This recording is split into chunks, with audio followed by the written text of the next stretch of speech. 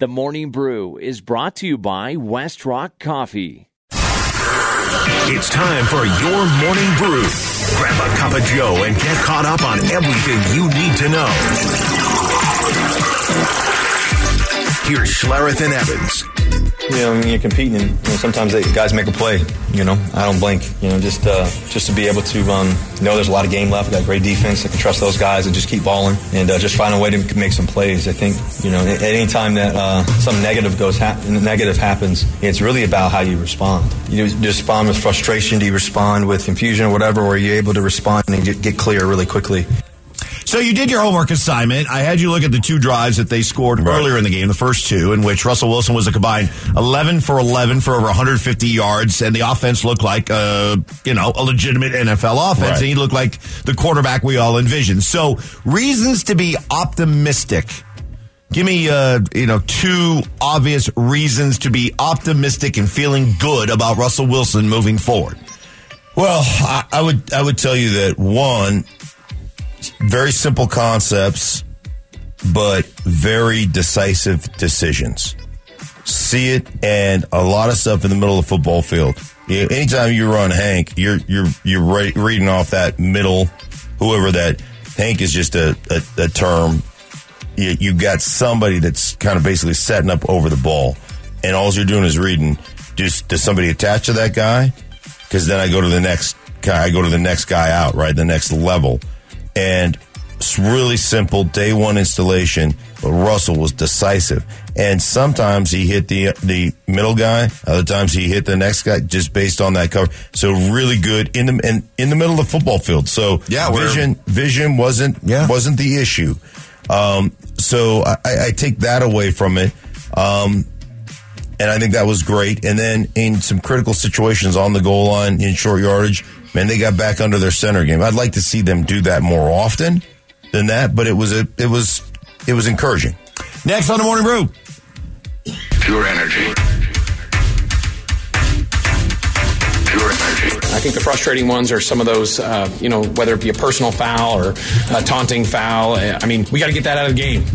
We can't do that. It's just that simple. And you talk about it, you show it. It's funny. One of the penalties, we had actually had a presentation on it on Friday to explain it and how you can't do it. But, in the end, these men are out there and they're going full speed and things happen quickly.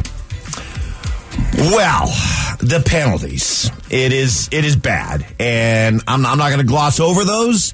Because for years, whenever the Raiders would constantly lead the NFL in penalties, we'd mock them. Right. And we'd mock them for their lack of discipline and their renegade behavior and how stupid they looked.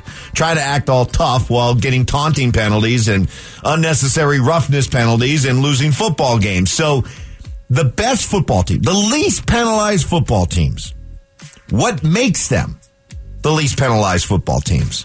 What's missing here? Why do the Broncos get so many flags? And a lot of just the dumb variety.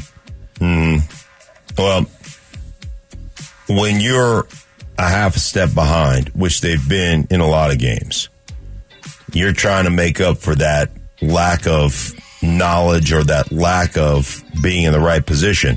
You get behind a little bit when you're thinking too much and when you're not playing fast enough.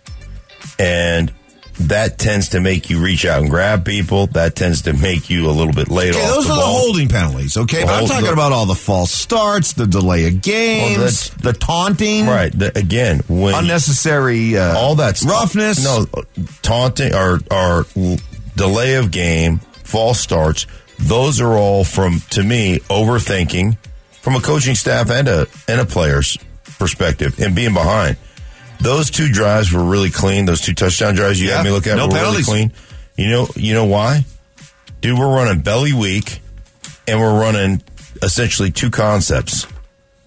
Easy concepts. Orlovsky was saying they're running high school plays, first day install plays. That's all they were doing is just running really. Now there was a nice design, like I told you, on that fake over to the corner route by Jerry Jeudy. That was a big play, and but for the most part, they dumbed it down. And that's always, that to me is always the answer. When things aren't good, dumb it down. Now, here would be the one thing on the penalties that I would tell you. If you don't have reality and that's an issue with this team. If you don't have a reality about what you actually are, you play stupid. You are not good enough to play stupid. You're not. And there's some teams that can get away. That Broncos defense, the no-fly zone 2015, they're good enough to get away with doing a couple of stupid things every now and then, like getting a personal foul, because that just fired them up, right? They were good enough to do that. This team, not good enough. Next on the Morning Brew. I'll never let go. So the NFL trade deadline comes up today, 2 p.m. our time. I think it's a foregone conclusion. I'm not thrilled about the idea of trading Bradley Chubb, but it's going to happen. When they're during the Monday night broadcast and they're previewing the trade deadline, and the two guys they're showing, one who's already been traded, right, Roquan Smith, and the other's Bradley Chubb. I mean, that tells you that sources tell Adam Schefter that it's a good chance this is going to happen. According to my sources. So I'm prepared for that one. Has Jerry Jeudy played himself off the block? It's an interesting question because I think he has. Yeah. Jeudy! I think that Jerry Jeudy showed when he is the primary, when that's the guy you're looking for, and there's part of me that's bittersweet for you. Right. It's bittersweet for me that you have to be in that position. And I see this happen with a lot of receivers. So I guess it's endemic of the position because, they've been sold this bill of goods that it's the diva. It's the new diva position. Right. That they're the most important people on the football field, which I disagree with. But, bottom line is he played really well last weekend. Played really well. And that was exciting to see because up to that point, he'd been a real disappointment. Next on the Morning Brew.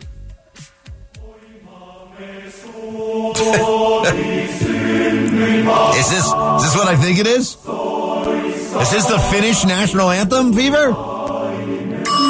Okay. So the Avalanche are in Finland. This may have snuck up on some of you. Yeah. So the Avalanche are playing 2 games, Friday and Saturday in Finland, as part of the NHL's, they call it make sure I have the exact name that they call it. It's like their global series. I was going to say international series. It's their NHL Global Series. That's the official word. Yeah, so they're playing 2 games in Finland. So they flew over yesterday to adjust. So they're only going to play like 2 hockey games in the span of about 2 weeks. So that's about it. But it's a chance to go over. Who are they playing? They're playing Columbus, the Blue Jackets. The Columbus? Friday and Saturday. From Finland. Big homecomings for... Quick trivia question. I'll throw this out. Don't Google. No GTS, everybody. Just a quick question. I'll throw it out there. See how quickly you can answer it.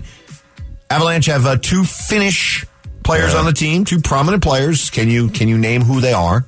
I can name one. I know they end in Right. Both of them end in. Right. I think it's Rantanen, and it's like Vicodin or something like that. No, that'd be Lehkonen. Oh, Lehkonen. That's right. Yeah, Vicodin. Same thing. Yeah. Identical. But they did both ended in Lehkonen. There are Innenens in there. Yeah. Spelled differently, but Innenens in there. Yeah. So, all Finnish people. That's what I've learned so far. Yes. That's the only thing I've learned about Finland. Yes. Is that every person's name ends in an Innenen. You look in the yellow pages in Finland. I don't know if they still have, but there's going to be a lot of Innenens. Yeah. Lehkonen.